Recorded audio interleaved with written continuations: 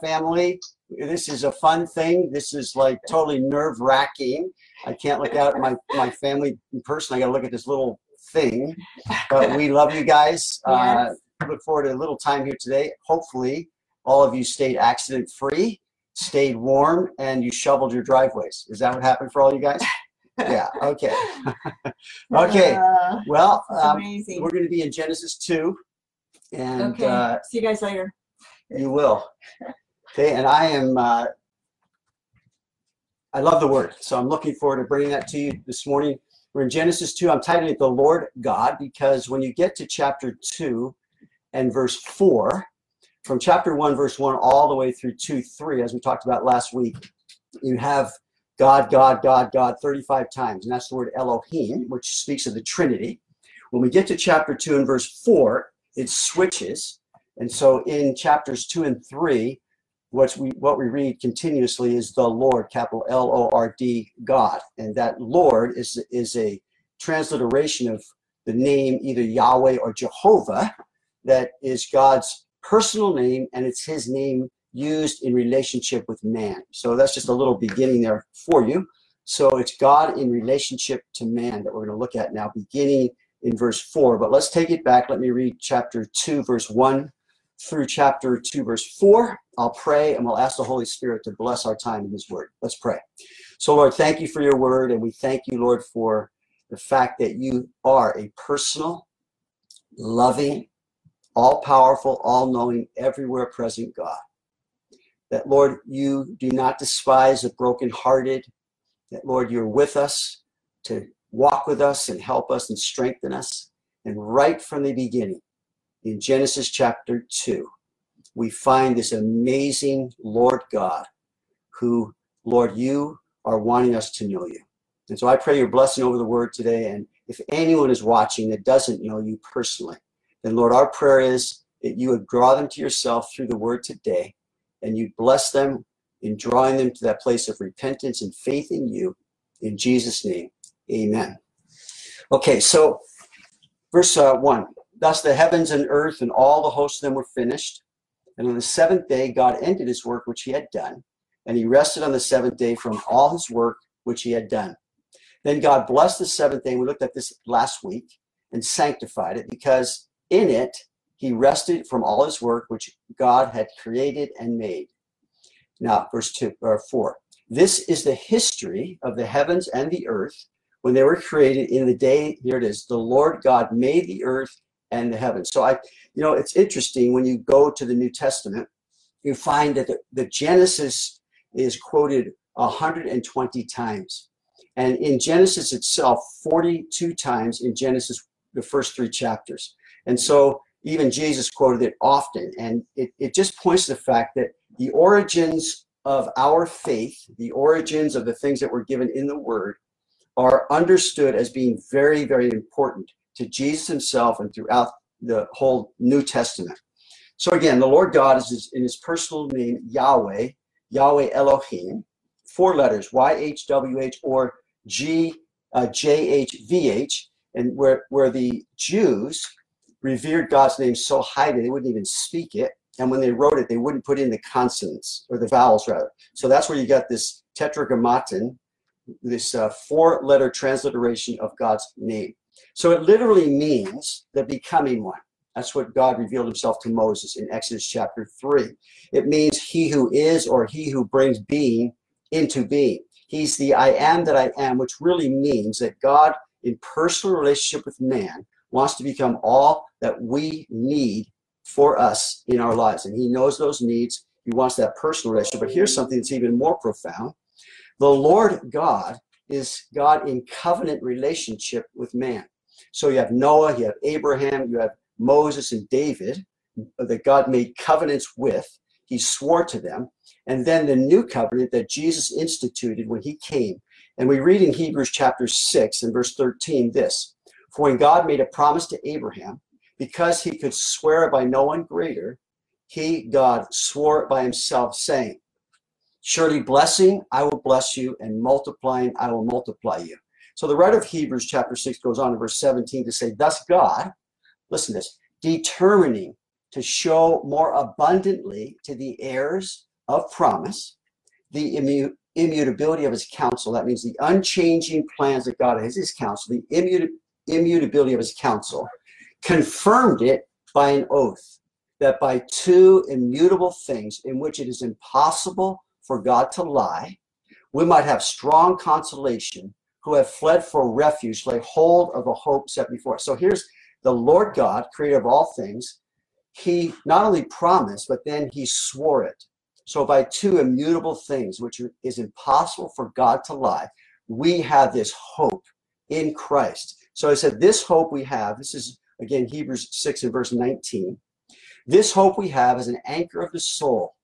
Our soul's anchored, both sure and steadfast, and which enters the presence behind the veil, where the forerunners entered for us, even Jesus, having become high priest forever according to the order of Melchizedek.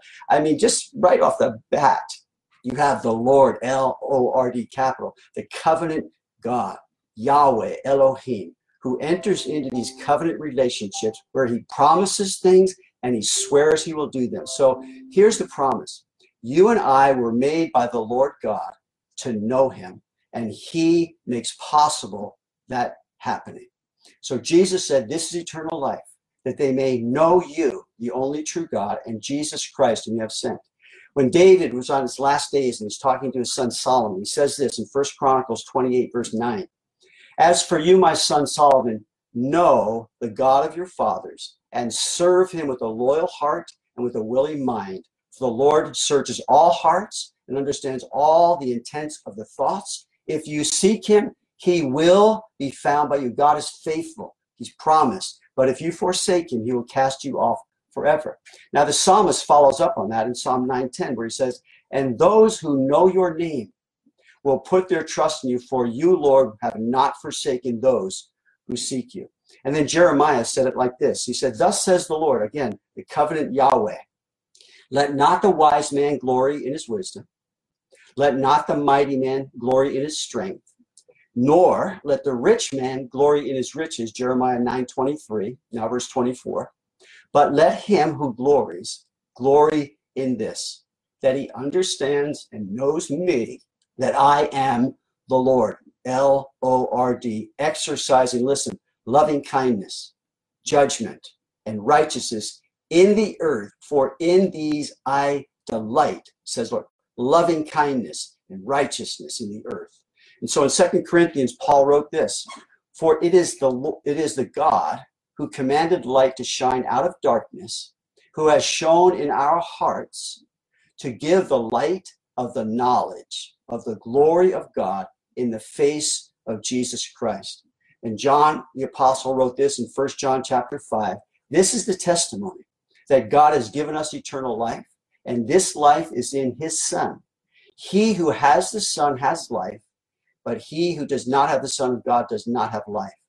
He said, these things I have written to you that you may believe in the name of the Son of God, that you may know that you have eternal life, and that you may continue to believe in the name of the Son of God. And we know, he goes on to say, the Son of God has come and given us an understanding that we may know him who is true, and we are in him who is true, in his Son, Jesus Christ. This is the true God and eternal life. My friends, my brothers and sisters, God has made possible a deep, intimate relationship with him through Jesus Christ. He promised it. He swore to it. He sent Christ, and we now can know God. But right from the beginning, the Lord God created everything with you and I in mind. It's amazing. Look at verse 4. This is the history of the heavens and the earth when they were created, in the day the Lord God made the earth and the heavens. Before any plant of the field was in the earth, before any herb of the field had grown, for the Lord God had not caused it to rain on the earth, and notice there was no man to till the ground. But a mist went up from the earth and watered the whole face of the ground. The Lord God created everything with you and me, with man in mind. And so the earth was like a big greenhouse, but man was the crowning pinnacle, the grand finale of all the Lord God had created. The Lord God created everything to then create man. Male and female, he created in his image, he created them. Now, it's interesting to me, as we looked at last week, that 10 times we find this little phrase, according to its kind. And God says that about the plants, plant life and seed life, about the bird life and animal life, all in Genesis 1. But there's a big difference when he talks about man. He said here, when speaking of man, according to our likeness. You see, all that God created in man, we are uniquely the pinnacle and grand finale of the whole thing. So he created man in his own image, verse 27 of chapter 1. In the image of God, he created them, male and female, he created them. And notice he said to have dominion over the fish. So the Lord God, he created all these things as a gift to man to enjoy and to keep. And so I think of what Job said, what is man that you should exalt him, that you should set your heart on him? God has given us a place in his creation, in his kingdom, that is far and above all other things. And all these other things he gave to us as a gift that we might know him. And so the psalmist, as we looked at last week, when I consider your heavens, the work of your hands, the work of your fingers, Psalm 8, the moon and the stars which you have ordained. What is man? Who am I that you're mindful of him, or the Son of Man, you should visit him? You see, the Lord God, he created everything with you and me in mind. And then the Lord God created you to know him personally. He created you in his image to have this relationship with him that's different than all other things that he created. And so in chapter 2, verse 7, the Lord God formed man of the dust of the ground, breathed into his nostrils the breath of life, and man became a living being, unlike the animals, formed and breathed life into us by God himself. And we are alive only because God breathed his life into us. So Psalm 139, many of you know it very well, one of my favorite Psalms. For you formed my inward parts. You covered me in my mother's womb. I will praise you, for I am fearfully and wonderfully made. Marvelous are your works, and that my soul knows very well. My frame was not hidden from me when I was made in secret and skillfully wrought in the lower parts of the earth. You numbered my days. You knew them before they were even existed. God formed us, created us, breathed life into us, according to his image, according to his likeness, that we might know him. We are individual, living beings, unique, one of a kind. Of the billions and billions of human beings God has formed in the womb, there is not one that's the same. You are unique, loved by God, to know him and walk with him. We are living, as we looked at last week, living spiritual, sacred, and self-determinate beings because we are created in the image of God, male and female, to know him. We are moral and creative and relational beings because we are created in God's image to know him and to walk with him. We are living souls destined for an eternal habitation. It's either life or death. It's either in heaven or in hell, because it says there, dust you are and to dust you shall return in Genesis 3:19. You see, one day this body, this earthly tent, this vessel of clay, as we looked at last week also, will give out, and when it does, we will move out. God has a building of God not made with eternal, for the believer. And so Hebrews tells us it is appointed for men to die once. After this judgment, so Christ was offered once to bear the sins of many. Now listen, Hebrews 9:27. To those who eagerly wait for him, he will appear a second time apart from sin for salvation. For God so loved the world that he gave his only begotten Son, that whoever believes in him will not perish, but have everlasting life. The Lord God created you to know him personally, to save you from sin and death through his Son, Jesus Christ, our great high priest. Now, God created everything with you and me in mind. He created you to know him personally, but secondly, he put you and me right where you are on purpose. That's what he did. God put you right where you are on purpose. Notice, it says verse 8, the Lord God, this is verses 8 through 15, the Lord God planted a garden eastward in Eden, and there he put the man whom he had formed. And out of the ground, the Lord God made every tree grow that is pleasant to the sight and good for food. The tree of life was also in the midst of the garden, and the tree of the knowledge of good and evil. And so when God was done, he said, he saw all these things were very good. Psalmist says, oh, taste and see, the Lord is good. He put man in the garden and made every tree that's pleasant to the sight and good for food. You see, to see his beauty and goodness right where he put you. In all of his creation, he put you there that you might see his beauty and taste of his goodness right where he put you. I think of when God spoke to Job that we studied a little while ago. As God revealed himself to Job in chapter 38. In verse 4, he said, "Where were you, Job, when I laid the foundation of the earth?" And of course, he wasn't there. And God said, "When the morning stars sang together and all the sons of God shouted for joy." You see, in the creation, we read of this loud, joyous chorus of heavenly proportion. There is just this tremendous joy and tremendous expression as these hosts of heaven are singing for joy. And then when all things are wrapped up at the end of the age, we read of this heavenly scene in Revelation 4:9. It says, "Whenever the living creatures give glory and honor and thanks to him who sits on the throne and who lives forever and ever, the 24 elders fall down before him who sits on the throne and worship him who lives forever and ever." And listen, they cast their crowns before the throne, saying, "You are worthy, O Lord, to receive glory and honor and power." Now notice, "For you created all things, and by your will they exist and were created." All of these things are good. All of these things God is going to wrap up in his plan. And he wants us to, where we are right now, right where he put us, be able to see his beauty and see his goodness and see his power in creation itself. Not only that, look at verses 10 through 14. "A river went out of Eden to water the garden, and from there it parted and became 4 riverheads. The name of the first is Pishon. It is the one which skirts the whole land of Havilah." Notice, where there is gold, so we want to know where Havilah is. "And the gold of that land is good. Bdellium and the onyx stone are there also, precious things. The name of the second river is Gihon. It is the one which goes around the whole land of Cush. The name of the third is Hiddekel, which is also the Tigris River. It is the one which goes toward the east of Assyria. The fourth river is Euphrates." So we don't know exactly where the Garden of Eden was located. There's ideas and a pretty good general idea. There are 2 rivers mentioned here that we know of today, 2 that we don't. So whatever happened to them, some have suggested they became underground rivers.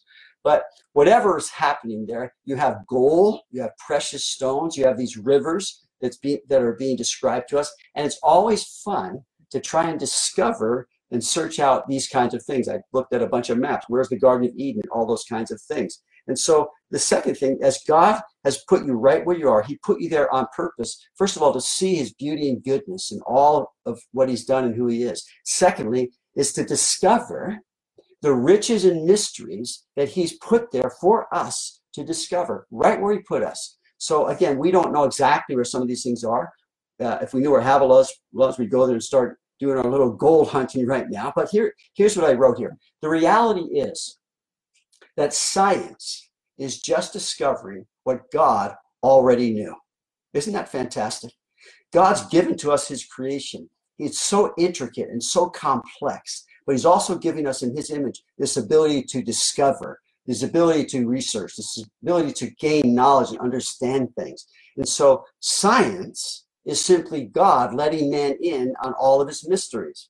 And what an enjoyable approach that is. And what a frustrating, I think, it would be an emptiness there is to discovering things and never discovering God. You see, God put you right where you are to discover him, to learn about him, to discover these things. Psalm 111:2 says this: "The works of the Lord are great, studied by all who have pleasure in them," or sought after by all who have pleasure in them. We see the creation, it cries out creator. We see design, it cries out designer. And we begin to look into these things and it just rises in our hearts, this understanding that the Lord God created us to know him. And he gave us everything to research and know and gain more and more of an understanding that it's so vast and so absolutely out of this world, literally, that we can never plumb the depths of all the things that God has in store for us. Galileo said, "I do not feel obliged to believe that the same God who has endowed us with senses, reason, and intellect has intended us to forego their use." Albert Einstein said the most beautiful thing we can experience is the mysterious, capital M, The most beautiful thing we can experience is the mysterious. Francis Collins, who is the director of the National Institute of Health, he converted from atheism to Christianity when faced with the incompatibility of a Christian God and the theory of evolution. He wrote this, quote, "The God of the Bible is also the God of the genome. God can be found in the cathedral or in the laboratory. By investigating God's majestic and awesome creation, science can actually be a means of worship." Just recently, last week, there was this post on Facebook that my wife read. The title was, "Researchers Discover a Pattern to the Seemingly Random Distribution of Prime Numbers." And I read it, and I don't get it, but Charlotte posted this on Facebook. She said, "This is actually really cool. Even though I am not smart enough to completely understand it, for me, this discovery just confirms to me what an amazing creator God we have of our earth and universe. They have discovered order in what was previously perceived as chaos." Fantastic. You know, the pagans used to say the earth was supported by a giant man called Atlas, while the Greeks had horses, elephants, and snakes supporting the planet. And this knowledge was well known and trusted at the time the Bible was being written, when the Bible declared, Isaiah 40:22, "It is he who sits above the circle of the earth, and its inhabitants are like grasshoppers, who stretches out the heavens like a curtain and spreads them out like a tent to dwell in." At the same time, there was a time when it was believed on the earth that the earth sat on a large animal or a giant. That was about 1500 BC. And the Bible spoke of the earth's free float in space, where Job wrote, "He hangs the earth on nothing. He stretches out the north over empty space." You see, science didn't discover these things until 1650. But God knew them all along. And so that's the beauty here. God has placed us, he put us where he put us, that we might discover his riches and the mysteries of his creation built in to direct us toward himself, who is so mysteriously awesome in many ways. So only in recent years has science discovered that everything we see is composed of things that we cannot see, invisible atoms. And so 2,000 years ago, by faith, we understand that the worlds were framed by the word of God, so that the things which are seen were not made of things which are visible. One more, if you don't mind. The Bible and the science of oceanography. Matthew Maury, in the 1800s, is considered the father of oceanography. He noted the expression "paths of the sea" in Psalm 8:8. Now, this was written 28 years before him, and said, "If God said there are paths in the sea, I'm going to find them." So Maury then took God at his word, went looking for these paths, and we are indebted to his discovery of the warm and cold continental currents. And his book on oceanography remains a basic text, and it's still used in many universities. You see, science is only God letting us in on what he already knows, and it's absolutely amazing. So the Lord God put you right where he put you on purpose, to serve him with meaning and purpose, right where he put you. Notice verse 15, the Lord God took the man, put him in the Garden of Eden to tend and keep it. You see, God put you where you are, and he put me where I am on purpose. And sometimes we wonder, well, why was I born in the United States? Or we think, well, I'm glad I wasn't born there. Well, let me read you something from the book of Acts that is so profound and yet worth our great thinking. He said to these philosophers on Mars Hill in Athens, he said, "I was considering the objects of your worship." This is Acts chapter 17, beginning in verse 22. He said, "I was considering the objects of your worship." Now, Paul's a believer. He's walking around looking at all these idols there. He says, I was considering the objects of your worship. "I found an altar with this inscription, 'To the unknown God.'" Now, Paul fantastically takes this idolatrous city. He picks out this one thing. He says, "To the unknown God." He says, "Therefore, the one whom you worship without knowing, him I proclaim to you. God," this is Acts chapter 17, verse 24, "God who made the world and everything in it, since he is Lord of heaven and earth, does not dwell in temples made with hands, nor is he worshipped with men's hands as though he needed anything, since he gives to all life, breath, and all things. And he has made from one blood every nation of men to dwell on all the face of the earth." Adam and Eve, the original. "And has determined," notice, "has determined their pre-appointed times and the boundaries of their dwelling, so that they should seek the Lord in hope that they might grope for him and find him, though he is not far from each one of us. For in him," he's quoting a poet, "in him we live and move and have our being, as also some of your own prophets have said, for we are also his offspring." Because we all are created by God to know him.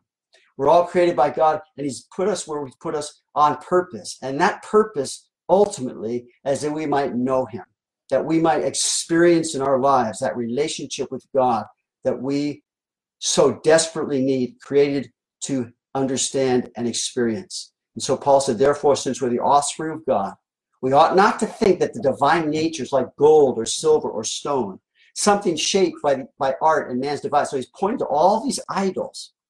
Truly, he said, these times of ignorance God overlooked. God is so gracious and so long-suffering, so compassionate, all the way through these thousands of years of man in his idolatrous relationships with everything that was dead and of no life.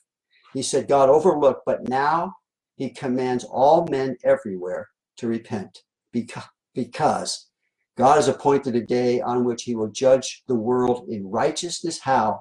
By the man, capital M, whom he has ordained. He has given us assurance of this to all by raising him from the dead. So Jesus came. We'll look at this in a moment.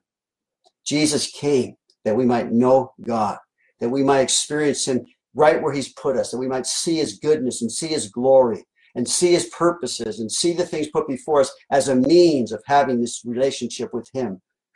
So in chapter 2, verse 16 now, "And the Lord God commanded the man, saying, of every tree of the garden you may freely eat, but of the tree of the knowledge of good and evil you shall not eat, for in the day that you eat of it you shall surely die." So here's the other thing. The Lord God gave you, he gave me life so that we never have to die. When God created Adam and Eve, when he created Adam and then created Eve from his side, he created us to have life and to know him and walk with him in continuous fellowship, unbroken. But he said here, the Lord God commanded the man, saying, of every tree of the garden you may eat freely, but of the tree of the knowledge of good and evil shall not eat, for in the day that you eat of it, you will surely die. So here's what's so important to understand. The Lord God gave you life so that you never have to die. But my friends, it's a choice. It's a choice. What happened with Adam and Eve, and we'll look at this next week in chapter 3 of the fall, maybe 2 weeks away. In the fall, what happened is that there was a separation, that the relationship was broken, but it was no longer what God intended it to be. You see, God gave you the capacity to choose. It's so powerful that we choose life or we choose death, and God offers life to us, to live or to die. Adam was in the ideal environment. He had ideal conditions. All was perfect. All was beautiful. A part of that goodness, a part of that beauty was this restriction, this limitation that God put in the garden there with that tree of the knowledge of good and evil. So why would God put a tree like that in the garden? Here's why. Because God gave to you and me this capacity to choose, to determine for myself, for you to determine for yourself what you want and what you don't want, what you will do and what you won't do. It's a choice. So God created us in his image with this potential of a meaningful relationship that's one entered into by my own will, my own volition, my own choice. So I determine for myself whether I want to have this relationship with God or I don't. And God, in giving Adam and Eve, in creating and putting them in the garden, putting that tree of those two trees there, gave Adam a choice. He said, if you want to choose the tree of life or you want to choose the tree of the knowledge of good and evil, is up to you. But there they are. So God created Adam and Eve for a meaningful relationship with him, and not only with him, with one another. And so therefore, it's a choice. It must be entered into willingly, not grudgingly, freely, not forcibly. So this capacity to choose necessitates these things. Number one, the choice must be real. In other words, I'm actually determining what I will to do. It's my choice. There must be something to choose. In other words, there must be another option or other options when I'm given this capacity to choose. Now, the other option, however, must be an attractive alternative. So if there's one thing you want this, chocolate sundae, or this other one, you want this, cow pie, what do you want? What you going to choose? It's no choice at all. So there has to be an attractive alternative, something that's pleasant, something that looks and it just has something about that I want to experience. So with that, the other option, there must be an attractive alternative. But then finally, that choice that I make must be honored. In other words, in a meaningful relationship where someone is choosing it, if they're choosing to do something contrary to what I want them to do, I can stop them from doing that, but that doesn't change anything that's going on in their hearts. And God does not override my bad choices. I must pay the bill. God honors the choice I make because they are real, because there is a choice, because there are other attractive alternatives. So he said to them, you shall surely die, or literally dying, you shall surely die. Now death is simply separation. In this case, you shall surely die. The relationship that Adam had with God would be separated, severed because of sin. It also brought into the world physical death, where the soul is separated from the body. Sin set in motion decay and death, as through one man sin into the world, and death through sin, and thus death spread to all men because all sinned in Romans. Your sin is separating from God. So you have spiritual death and you have physical death. Physical death did not happen right there. When Eve sinned, being deceived, Timothy tells us, and Adam sinned not being deceived. Interesting. We're not going to get into that right now. But there was this choice that was made. And when that choice was made, Adam and Eve did not die physically. They died spiritually. So I like to look at it as Father, Son, Holy Spirit, spirit, soul, and body. When God created us, spirit, soul, and body, we were spiritual beings, and our spirit bore witness with his spirit that we are sons of God. And the spirit ruled over the soul and the body. So all my appetites were governed by this relationship that I have with God through his spirit and my spirit in fellowship. When Adam sinned, he died spiritually, and man flipped upside down now. And now it's body, soul. And so what happened in sin is there was this death of my relationship with God, this separation. And now my body appetites ruled my soul. What am I going to eat? What am I going to wear? How am I going to please these appetites of my flesh, of my pride? And so sin then set in motion this death experience in relationship with God, this death physically, and it then began to destroy all the good things that God had made that were very good. So Jesus said, you must be born again. You must be born again to the Spirit, spiritually alive, so that now through the gospel, we can have a relationship with God through Jesus Christ. And we'll get more of that as we go into chapter 3. And so let's go on to chapter 2, verse 18. And the Lord God said, it is not good that man should be alone. I will make him a helper comparable to him. Out of the ground, the Lord God formed every beast of the field and every bird of the air, and brought them to Adam to see what he would call them. And whatever Adam called each living creature, that was its name. Now remember that God named the heavens and God named other things, but here he brings all the animals to Adam to name them. And as he's doing that, and he's naming all the animals, and that sounds like a huge project in my mind, but as he's doing that, it says Adam gave names to all the cattle, to the birds of the air, to every beast of the field, but for Adam, verse 20, there was not found a helper comparable, someone of human flesh and blood, someone that would be comparable and a companion for him. The animals are not that, and we're not that, and never will be that. And so the Lord God caused a deep sleep to fall on Adam, and he slept. And he took one of his ribs and closed up the flesh in its place.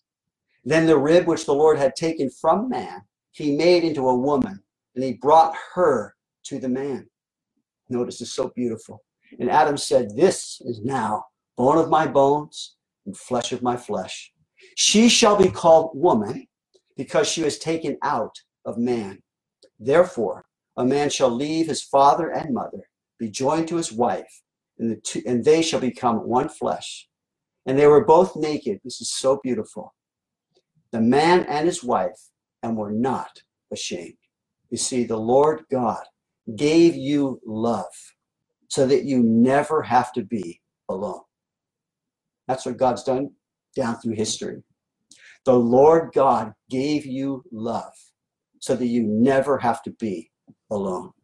Now, this was greatly marred through the fall, but God, not man, created man, the man and the woman, for this marriage relationship. God designed the marriage relationship for one, and I have to say this these days, genetic man, and for one genetic woman. God then instituted and sanctified marriage, the marriage relationship, according to his design. That's what God sanctifies and blesses. And God's design was without flaw then, and God's design is without flaw now. The problem has never been in God's design. Jesus made this very clear. In Matthew chapter 19, verse 3, the Pharisees came also to him, testing him and saying to him, is it lawful for a man to divorce his wife for just any reason? And they're trying to catch Jesus, as they always were. And Jesus answered and said to them, have you not read that he who made them at the beginning, now he's sort of chastised them, have you not read this? It's the scriptures. Have you not read that he who made them at the beginning, Jesus taking us back to the beginning, made them male and female, and said, for this reason a man shall leave his father and mother and be joined to his wife, and the two shall become one flesh. So then, Jesus, they are no longer two, but one flesh. Therefore, what God has joined together, let not man separate. Let not man say it's okay. Let not man do that. Let not man speak contrary to God's design and original intent in this intimate, personal, human relationship called marriage. Now then they said to him, verse 7, why then? So they think they've got him. Why then did Moses command to give a certificate of divorce and to put her away? So they think they've caught Jesus. Jesus said to them, Moses, notice, because of the hardness of your hearts, permitted you to divorce your wives. But read again, from the beginning, it was not so. Now, we could spend so much time in this passage. This Friday, weather willing, John and Laura Cowan are coming to do our Friday night Valentine's, and then John will bring in a message on Sunday on love. And he's going to be talking to us as couples, but also to us as human beings in need of love. That God provides for us, not only his love, but through us to love others. And foundational to all growth and human development, whether it's physical, emotional, intellectual, or spiritual, is the marriage relationship. It's foundational to the building of a family. God designed it to be so. For the birth of children, the raising of children. The marriage is foundational to benefiting any community at all times, if understood and sanctified as God has designed it to be. It's foundational to the very survival of a nation, as we are seeing. The marriage institution God gave us is very good. It's not flawed when we understand it according to God's design. Marriage is the deepest possible expression of intimacy between a man and a woman. God designed it to be so. Now, I love what Matthew Henry wrote, and maybe some of you have read this. He said, a commentator, Matthew Henry, quote, the woman was made of a rib out of the side of Adam, not made out of his head to rule over him, not out of his feet to be trampled upon by him, but out of his side to be equal with him, under his arm to be protected, and near his heart to be beloved. You see, marriage is a lifetime commitment of loving companionship, shared between a man and a woman, where there is intimacy without shame, where there is security without fear, where there is communication without destruction, where there is failure without retribution, and where there is forgiveness without resentment. It's this deep personal intimacy described as one flesh, the physical union in the sexual relationship, and the physical fruit of our children. The emotional union as we share together of our time and of our dreams and of our hopes and of our fears. And the spiritual union in our saving relationship with God through Jesus Christ. And so in this marriage relationship, there's a picture that we're given that we don't want to miss.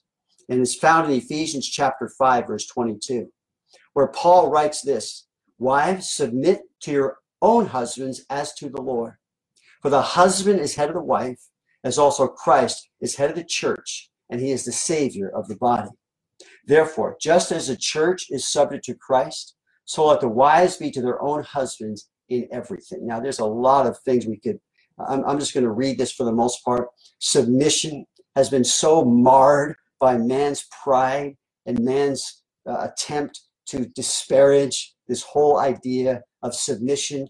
And it's so beautiful. We find it in the actual Godhead, the Father, the Son, and the Holy Spirit. It's the expression of love that we're seeing here. It's the picture of love that we see in these relationships where there's this submission, this loving submission, because there's a loving head.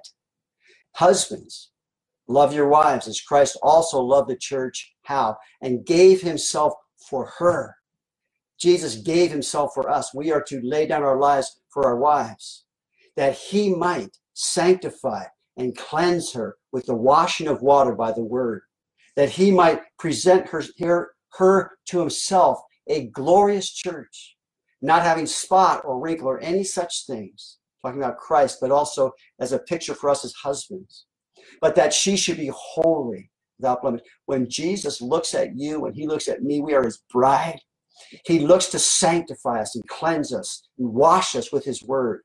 He's seeking to present us as his church and glorious, without spot or wrinkle. And only he, through the Holy Spirit and the word and the fellowship we have in love with one another, in loving each other, he does this tremendous work where we shall be holy and without blemish. And so Paul says, so husbands ought to love their own wives as their own bodies. He who loves his wife loves himself. For no one ever hated his own flesh, but nourishes and cherishes it, just as the Lord does the church. For we are members of his body, of his flesh, of his bones. We are one with him through the gospel. For this reason, a man shall leave his father and mother, be joined to his wife, and the two shall become one flesh. I love what Paul writes here because it is so true. This is a great mystery. And indeed it is. Every marriage has this intimacy and this protection that's different for each one. Each one has this intimate communication with one another and intimacy with one another. And it's a great mystery for each of us and for our own. The mystery is that which we're still discovering is so glorious if we'll live our lives as husbands and wives according to God's design, laying our lives down as husbands, submitting to our husbands as wives, and seeing that one flesh be visible in how we treat each other and how we speak to each other and how we are going about making decisions together. He said, this is a great mystery, but Paul says, here's the picture. I speak concerning Christ and the church. I speak concerning Christ and the church. So here is this picture God gives right from the beginning of time, this marriage picture of his love for us, his commitment to us, his work in us, in betrothing us to himself as his future bride, is that he might work in our lives these beautiful works of the Spirit, where we become more holy, more without blemish, more safe and more secure, more intimate and deeply intimate with him. And as I've said often, that vertical relationship determines the horizontal relationships. And so as I know that love and I'm discovering that love that God has for me, it changes all the other relationships, beginning if I'm married with my relationship with my wife or my husband. And so Paul says this, just to wrap it up. He said, a great mystery by speaking concerning Christ Church. Nevertheless, so I think what he's saying here is, don't over-spiritualize your responsibilities. This isn't just talking about, it's talking practically to you husbands. It's talking practically to you wives, to me as a husband. Say, nevertheless, let each of you in particular so love his own wife as himself. That's the first, that's the initiating. And let the wife see that she respects her husband. That's the response. So the Lord God, chapter 2, big change. Now we have God in personal relationship with you and me. And the Lord God created everything with you and me in mind. He created you to know him personally. The Lord God put you right where you put you on purpose, that you might see his beauty, know his goodness, that you might discover the riches in his creation, but also the riches in relationship with him, that you might see the the meaning and purpose in a life that's been put here for his purposes, and honor him in how you're living your life. God created everything with you in mind. He created you to know him personally. He put you right where you are on purpose. God gave you life so that you never have to die. And God gave you love so that you never have to be alone. And so, in concluding, the Lord God created everything with you in mind. And that's why he sent Jesus into a fallen world in need of a Savior. You see, Jesus is Creator God. He's the Word that was before all things and created all things. Jesus came into this world on purpose. He came into this world in order that you and I might see the glory of God, that we might see him. Jesus then gave his life on the cross for you and for me so that we never have to die. Yes, death came into the world, but Jesus reversed the curse of sin. He reversed the power of sin. He took care of all of it on the cross, where God placed on him all of your sin, all of my sin. Jesus gave his life for you on the cross so that you can live forever. And then finally, Jesus offers us his love continuously. First, in salvation. For God so loved the world that he gave his only begotten Son. Jesus offers you his love so that you never, listen, you never have to be alone. And this world, this fallen world, can be such a lonely place to live. Even in our relationships, sin has so marred God's original design that we experience a loneliness many times, even in a room full of people. But let me say to you this. Jesus said, I will never leave you or forsake you. He said, I will never leave you or forsake you. He said, no one can snatch you out of his hand, myself included. So the Lord God, Yahweh Elohim, he created everything with you and me in mind, that we might have life and have it more abundantly, that we might know his love and there find the meaning and purpose and identity that is ours uniquely and individually as being created in his image for his purposes and his glory. Let's pray. Father, thank you for Genesis chapter 2. I pray, Lord, you bless this word to our hearts and minds. I pray, Lord, that each and every one of us who has heard your word, that we trust your Holy Spirit has been speaking to us, and that we might hear the things that you've ministered to us this morning, that you might bless us, Lord, in our desire to know you, Lord. We also pray, Lord, for anyone that might be listening that doesn't know you. Our prayer for you, my friend, is that you would come to know Jesus Christ as your personal Lord and Savior. He's there. He wants you to know him. In Jesus' name, amen. Well, God bless you. Hi, I'm Kevin Day, Senior Pastor of Calvary Chapel South. I really hope you enjoyed the message and that God spoke to your heart through it. If you'd like to know more about our church and find other messages to watch, head over to ccskent.org. And I would love to meet you at one of our Sunday services. God bless you.